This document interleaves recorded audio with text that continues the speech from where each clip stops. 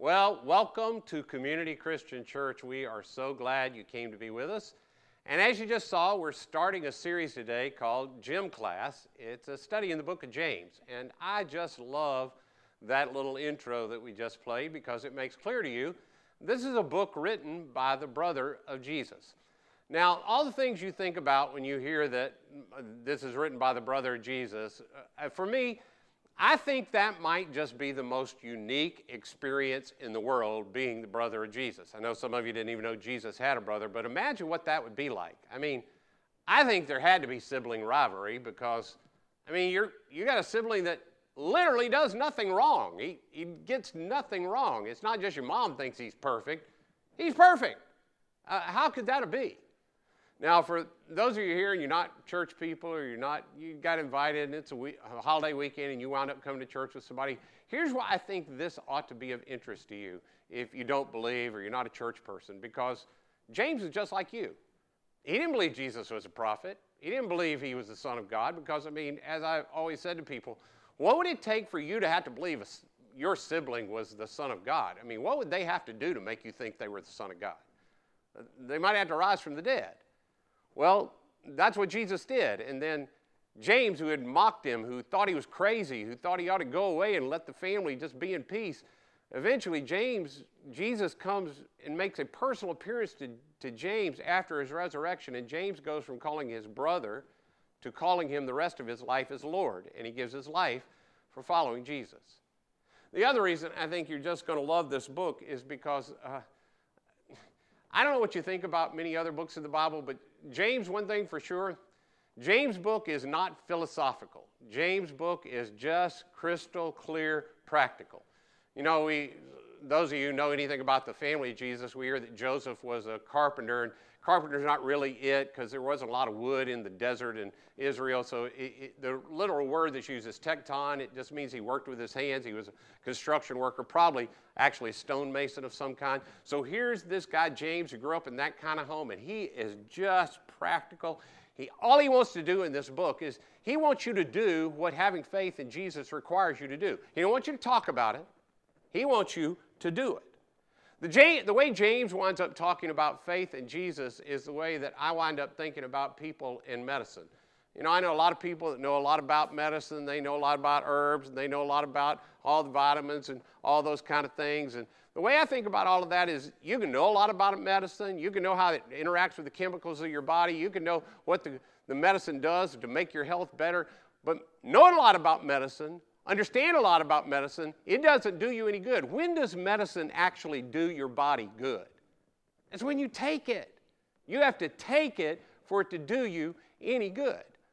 Well, that's what James would say about your faith. Understanding things about your faith, knowing things about your faith, being able to talk about your faith, talking about the things you believe, doesn't do you any good at all. I don't want to hear you talk. I want to know, what are you going to do with what you believe? That's exactly what this book is going to be about. And that's what James is saying about following Jesus. See, what he's confronting is something I think really needs to be confronted in almost always. See, all of us. See, there's this thing in a lot of us who are followers of Jesus. It's rampant in American Christianity. It's probably more true in many of you who are joining in with us today who say you're followers of Jesus and you'd want to admit, is this idea that following Jesus is primarily about believing the right things, and that makes you a follower of Jesus. In fact, I see this a lot with a lot of parents. Parents go through this thing with their kids. They bring their kids to church when they're little, and they want their kids to believe the right things. They want to get them in a good Christian foundation. The parents themselves don't really actually plan on living much different than people around who don't do church. Other than going to church, other than talking about Jesus, other than singing some songs and listening to Christian radio, they aren't going to live significantly different. Their lifestyle's not going to be different, but they want their kids to have a good moral foundation. What they really want is they want their kids to be good people. They want their life to be better. So they want to get them in a place where they believe the right things. They want to take them to church. They may even put them in Christian school. They may even homeschool them so they can make sure they believe the right thing. And then there comes a point where the kid finally gets it. The kid believes the right things, and so the parent helps them pray a prayer. They get baptized, and the parent thinks to themselves, they don't do this, but they think to themselves, hey, done deal. I've done my job. They've got a good Christian foundation under them. Now, sometimes when a kid gets to be a teenager, things get a little haywire, and the parent may think, the deal didn't get done. Oh, my goodness. I got them close enough that they got a little bit of the disease, but they didn't actually catch it. So they get a youth leader involved. They get somebody involved. Their small group tries to pray, and they get on trying to get the kid to believe the right stuff. And it's not believing the right stuff that really matters. It's that nobody's applying the right stuff in their life. See, I could take it out of parents and kids, and I could talk to you about wives I've watched do this with their husbands, or husbands I've watched do this with their wives, or parents I've watched do this with their adult kids that are off track. They want to get them to come to church so they can believe the right things, and if they can believe the right things and they can get the right Christian principles in their heads, that down the road somewhere, they believe that's going to make the difference. I mean, the assumption is that if they don't get it done, the problem isn't that it was that their belief was wrong. They didn't do the deal by not believing the right thing. And when I was growing up, and this still gets said a lot, there was this goofy kind of thing that would get said among Christians of, he just had head faith. He needed to have heart faith. And people say things like, that's the longest distance between your head and your heart. You got to get it from your head down to your heart. To which James would say, that's hogwash. There's no head faith and heart faith. It's not that the things they were believing was wrong. It's that they were not applying what they knew they believed. It's not believing that makes the difference. That's not the idea at all. Christianity isn't just a set of beliefs. It's a decision you make to believe something. Certainly, believing's a part of it, but it's not the whole deal. James would say, just believing something is dead and worthless and useless. It's just a huge, huge waste of your time. So, for the next few weeks of this series, we're going to go to class with James. We're going to go to gym class. We're going to allow him to talk to us about the practical details of what it means to be a follower of Jesus. What, in fact, Christianity, how, in fact, Christianity does, in fact, have a life-changing impact on you, how it does change your relationships, and does change your world, and how it can do immense benefit in your life if you will, in fact, do what Christianity requires that we do, and how it, in fact, can preserve your life here and now. In fact, I want to challenge all of you. This is such an important thing. See, James is only 5 short little chapters, and so here's what I want to challenge you to do. And I did this on the notes section of ashleyparkchurch.com. If you go there, you'll see at the bottom of this, I've given you this challenge. The challenge is, I want you to get a Bible, and if you're not normally a Bible reader, I just want to ask you for this series, James's 5 short little chapters, I want to ask you to take the James Challenge and read a chapter of James every day, Monday through Friday, for this whole series. And if you go on there, you'll see a link where you can download the Bible app on your phone or tablet. You can also, of course, get it on a computer, or you can get a physical copy. And on the Bible app, you can read a different version. There are many versions. All of it's free. And you can download it, and on Monday you'll read chapter 1, Tuesday chapter 2, Wednesday chapter 3, and so on through Friday. And then we'll start again on Monday. And read this whole thing, and you're going to be amazed how incredibly practical James is, how much you're going to understand, and how much, if you will begin to do what James says faith requires that you do, how much it will change your life.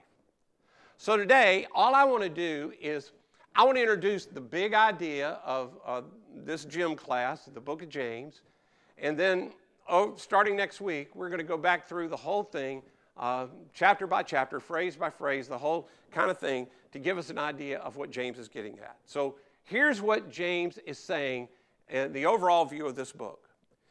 You may be going to church. You may be able to say the verses. You may be able to sing the songs. You may feel things when you say all those things. But if you're not applying and using your faith in the way that God asks you to use your faith, you are wasting your time. It does you no good at all. He'd say, hey, don't take any comfort in the fact that when you come together, you know the words of the songs better than other people, and it makes you feel things, and you raise your hands, or that you can quote Bible verses, or you know where things are in the Bible, or that you pray things and you believe the right things. Don't take any comfort in the fact that you prayed a prayer, that you got baptized at a certain time. If you don't do what God calls you to do, then you're just doing some religious drill, and it doesn't make any difference in your life at all. Believing the right stuff, stating the right stuff, thinking you have a firm foundation under your faith, hanging out in the right places and singing the right songs and wearing the right t-shirt does you no practical good. Well, let me just show you how James goes about saying this. This is right at the main point of his book. He says, "What good is it, my brothers and sisters, if a man claims to have faith, but he has no deeds?" See, James is just setting up this whole deal that he's going to talk to us about in this whole series, and he's asking a rhetorical question.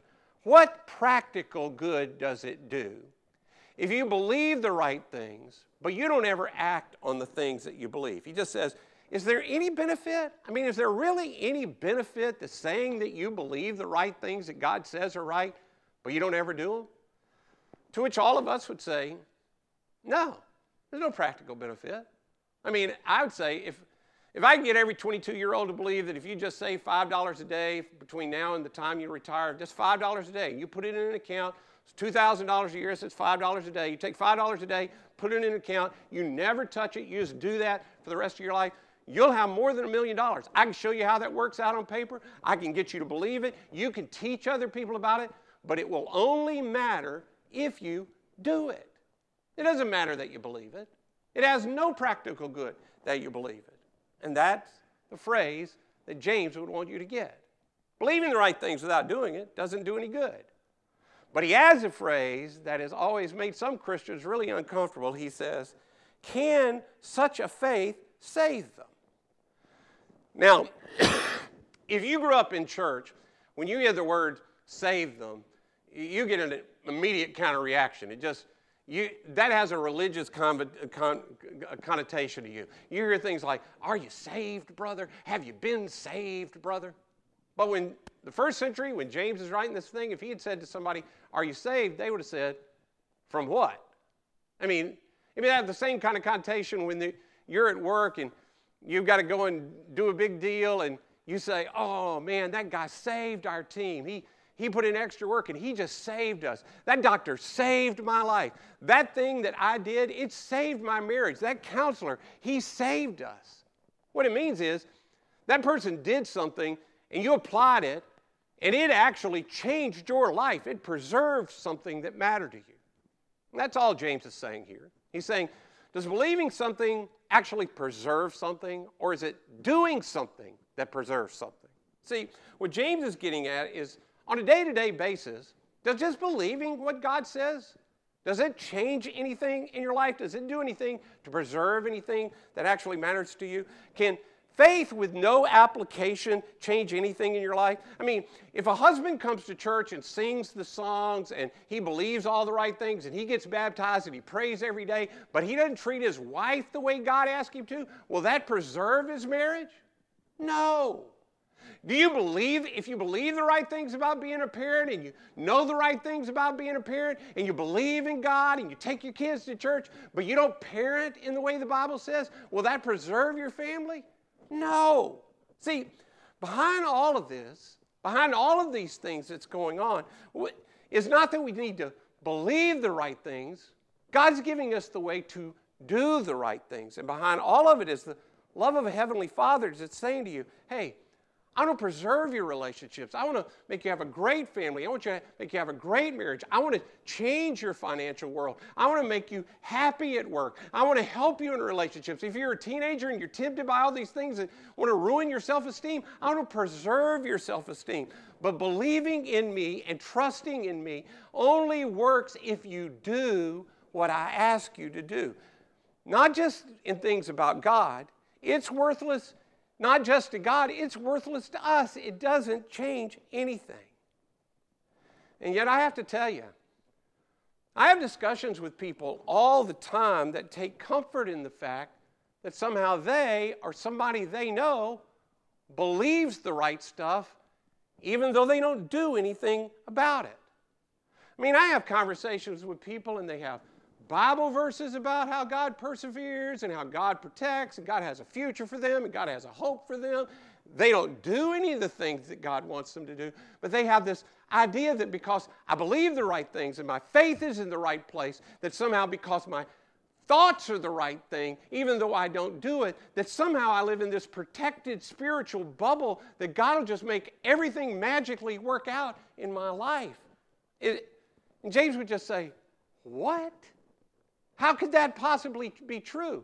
It's not just believing things, it's applying what our faith teaches that preserves your marriage, that builds your relationships with your kids, that preserves your work relationships, that protects your integrity and your self-esteem. It's applying what you believe in your finances that changes the way that you actually live.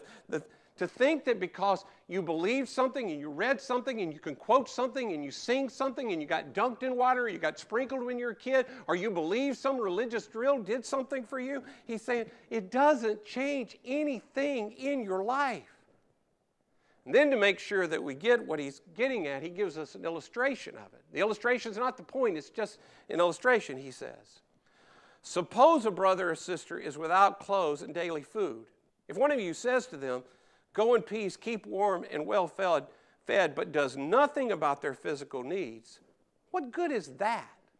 He's saying, look, if you're in your small group and somebody in a small group says, hey, guys, I just need to let you know, I lost my job and I hadn't said anything and we're going to lose our house. And in fact, I don't even have money to feed my family the rest of this week. He says, you hear that and you say, oh man, that's horrible. And you gather a whole small group around and you pray for them and you say, oh, Jesus, be with this family and give them strength and comfort, and God, provide some lunch money for this family so they can eat this week. In Jesus' name, amen. And then you walk away, he says, what good is that? He says, how are you any different because you gathered together and you felt something, you felt bad for them and you prayed for them and you asked God to do something? How are you any different than the people who heard them and didn't know them and didn't trust them and just said, oh, I'll be praying for you? How are you two any different? He said, you're not different. There's no difference. To hear that somebody has a need and not to do anything about it, even if you believe the need is real, it's of no practical good to anyone. He says, what good was your faith in that instance? His answer is no good. It doesn't do any good. It didn't matter at all what you believed in that situation. Faith by itself, if not accompanied by action, is dead. See, James says there are two kinds of faith. It's not head faith and heart faith. He says there are. There's living faith and there's dead faith. There's a faith about things you say you believe but you don't ever do. And then there's real faith. There's faith that's alive. And you know it's alive, not by whether people can sing the right songs or the way they dress or what they listen to or how they talk or where they go to school or what they do with their kids. It's about how they apply what they say they believe. The difference between a living faith and a dead faith is that one of them applies what they believe and the other one doesn't. Now, you know where this has gotten driven home to me in my life? See, this is one of those points where I think me doing what I have done with my life has been a huge benefit to me. Now, I know other people that do what I do, work in church, that they think that it's had a huge detriment on their faith. For me, it's been a huge benefit. You know why? I know a bunch of you think, hey, he just works one day a week, he doesn't know the real world. I think I know at least as much about the real world or more than you do, because I see people from all walks of life and they come to us and eventually we see them in real problems and real situations. But here's what I have learned over the last 30 some odd years of doing this. Everybody I've ever dealt with a problem, they believed almost 100% of them believed exactly what I believed. They believed Jesus was the Son of God. They believed he raised from the dead. They believed the Bible was true. They believed all the things in it. They believed exactly what I believed.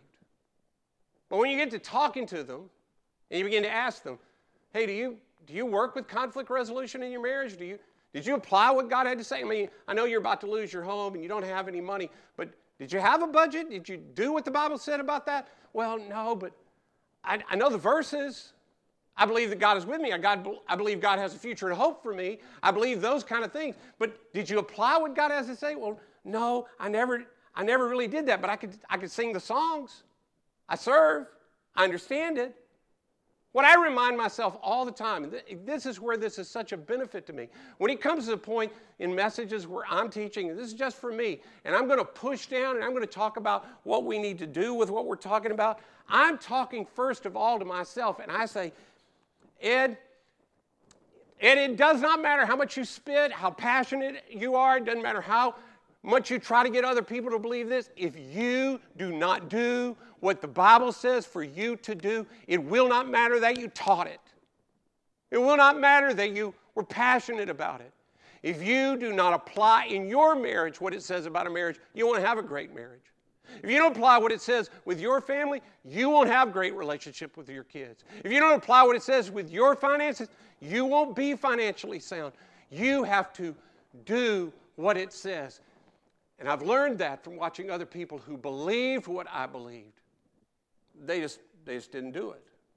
I have to actually apply what the Bible says about marriage. I have to apply what it says about confronting things. I have to apply about dealing with the things that are wrong in my life. I mean, if you're single, everybody here knows that two Christians being married doesn't make a Christian marriage, right?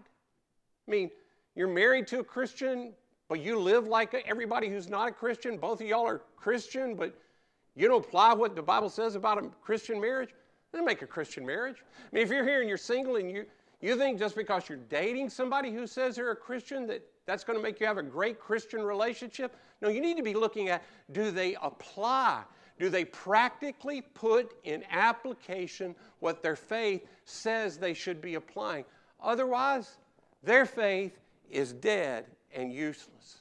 It's coupling what I believe with what I actually do with my life that changes and preserves and saves my life. So here's where we're going, and here's what I'm going to ask you to do for the next few series. But first, here's what we're doing, and it's really important, and you're going to hear this a lot over the next few weeks. It's not what you believe. It's not what you believe that preserves or saves your life. It's what you do. It's the application of what you believe that will actually change your life. Some of you are like, but, man, I've heard all my life that I thought it was God that preserved me. I thought it was God that saved me. I thought it was His amazing grace. I mean, how great He is and the wonders of what He does. I thought it was Him, and it is. And the tools that God uses, the way that He uses, the Holy Spirit that He puts inside of you, that's a gift of grace. The fact that He puts the body of Christ around you to help you. The fact that you could have a D group that would walk with you, that you would have people that would pray with you, that you would have people that would teach you, that you would have the Bible to guide you. All of those things are means of grace, but they in and of themselves will not preserve you. It's taking all those tools and applying to your life. It's doing what your faith demands that will actually change your family. It's not some protective bubble of praying the right things. It's doing what your faith demands. It's not believing the right things. It's applying the right things of what you believe. Because of that, because it's applying it, it does matter that you come to church. It does matter that you put your kids in the right environment. It does matter that you know the right things. It does matter that we come together to encourage each other. It does matter that you get out of rows and you get into circles. It does matter that you study the Scripture. But if you aren't going to apply it, it doesn't do you any good at all. You can pray and pray and pray and believe and believe and believe and believe, and it won't do you any good. In fact, some of you joining in, you're like me and you've been Christian long enough, but not so long that you feel like you have to lie, like lots of Christians, like everything's perfect. You don't feel like you have to lie. And so you know this is true. There have been instances where you've tried to pray your way out of something you behaved yourself into. You know what I mean? Where you behaved yourself into a bad situation, and then you're like, oh, Jesus, oh, God, I'm wrong. I'm so wrong. Oh, God, I'm so guilty. I'm so sorry. And God, if you just work with me this one time, don't let her find out. Don't let him find out. Don't let them find out. Oh, God, don't let me get stopped. Oh, God, don't let her be pregnant. Oh, God, don't let anybody know. God, I need you to do something for me. All you're trying to do is you're trying to pray yourself out of something that you behaved yourself right into. And sometimes God in His grace and mercy, He grants that request. But many, many, many times God says, faith without works, it's dead. And you thought just because you believed the right things that you were in some kind of protected bubble and you could just live without actually applying what you believe. Unfortunately, you're going to have to apply it before anything is going to be changed or preserved. Your faith without the application is useless. It doesn't help you at all. Now, you want to hear some good news? You want to hear some good part about what's coming in this series of James class? See, the flip side of what we just talked about is this wonderful thing, because that's what James is going to be all about. The flip side of this is that when you do apply it, if you do what James calls us to do, we take our faith. If you will go into gym class and you'll let him take you to school and it'll help you apply in practical areas of your life what you need to do, it will preserve your relationships. It will make your marriage better. It will change the way you relate. Over time, you will build relationships. Not overnight, not over 9 weeks, that you can just get into it and you've blown things up and, you screwed up your marriage and you screwed up your kids and now you want everything to be better. Not overnight. But if you will apply things, you will do what God is asking you to do. God, in His grace and mercy, He'll rebuild your marriage. He'll rebuild your finances. God will help you get a strong foundation on your feet. The things that you believe, that you said you always believed, if you will begin to do them, when you come together with other people and you meet together and they help you begin to put them into place, you will be amazed over time how God will begin to change you. But right now, you're stuck in a mess, and you are not just going to get out of it by just believing something. You're going to have to apply what you say you believe. Over time, when I talk to people and I ask them, hey, how did you wind up coming to faith? And sketch out, a little bit for me about how God's really been at work in your life. And almost always I'll hear something from people like this. Well, my life began to really change when I came, and it really was when the first time I came, and this is not about me or Jason or Nathan or anybody like that. They'll just say, hey, I came, and it was the first time I'd really ever understood the Bible. I think that has as much to do with where they were in life than who was teaching, but it was the first time I understood it, and I could apply it. And when I began to apply, I've had people say to me, I didn't even believe all the stuff, but when I heard what God said about money, I just tried to do what God said about money, and even though it didn't make sense to me, I did it. Bam, my life changed. And I began to believe. I could see there was a practical application to it. My life changed as I did what our faith said to do. Not long ago, I was with a young guy, and he started coming to our church through our junior-senior group. We have a group for juniors and seniors in high school that they begin to do faith as adults. They begin to meet together like adults meet in group, and they begin to serve. They begin to do all the things that adults do in their faith. We're trying to prepare them for that world that's going to be the majority of their life. And this young guy, he had some problems in life. He had anxiety issues and sort of dropped out of school and was doing some online stuff and trying to finish up. And he just couldn't be around people. But he knew one of the people in this junior-senior group, and they invited him to come, and he didn't think he came, but he started coming, and he sort of enjoyed it. And then they, like they always do, they said, hey, why don't you come to church with us on Sunday? And he thought, man, I can't do church. I have such anxiety issues and all that kind of stuff. But then he started coming. And when I was with him, he was actually with me and a group of other adults, and he was somewhere serving. And he was sitting, I got to know him and talked about it. He said, what I've learned, I used to think I couldn't come to church, and now I come almost every week. And I've been applying what I've been hearing, and I realized I'm way less anxious than I used to be. And now he's serving, he's applying, he's in a discipleship group, and he's way less anxious. And when I heard that, I thought, well, of course. Faith without works is dead. But faith, when applied, it changes everything. So here's the challenge. I want to challenge you. Get a Bible, and 5 days a week, I want you to read just the 5 chapters. Be amazed at what's taught in this book of James, and go to gym class with us. Secondly, next Sunday, small groups are starting. So if you're already in a small group, they're all starting back up for the summer. Get in a small group, and let's talk together about how we can apply what we believe.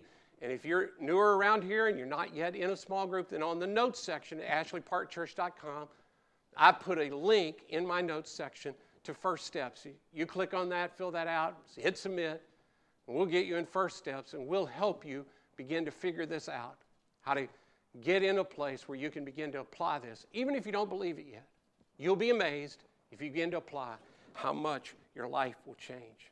Because faith without works, it's dead and useless. But you already knew that. For some of you, that's why you don't want to come to church. I mean, some of you have been around Christians that they have little posters on their walls and they got little things on their desks, but they're as mean as a snake and they treat everybody bad and they're underhanded, but they believe all the right things. And you're thinking, man, I can't buy that. What good is that? Why would anybody want that? James would say, right? I mean, that's dead and useless. It's no value to anybody. So, for the next few weeks, we're going to go to gym class. And we hope you will join us as we learn how to live out what we actually believe. Next week, we're going to start right in chapter 1. You start reading this week. Now, why don't you stand, and I'll close in prayer. Father in heaven, thank you for the chance to know you, how good you are, all the gifts of grace you give us to preserve our life, to save our life, not just in the future with you, but here and now to make our life the way it ought to be.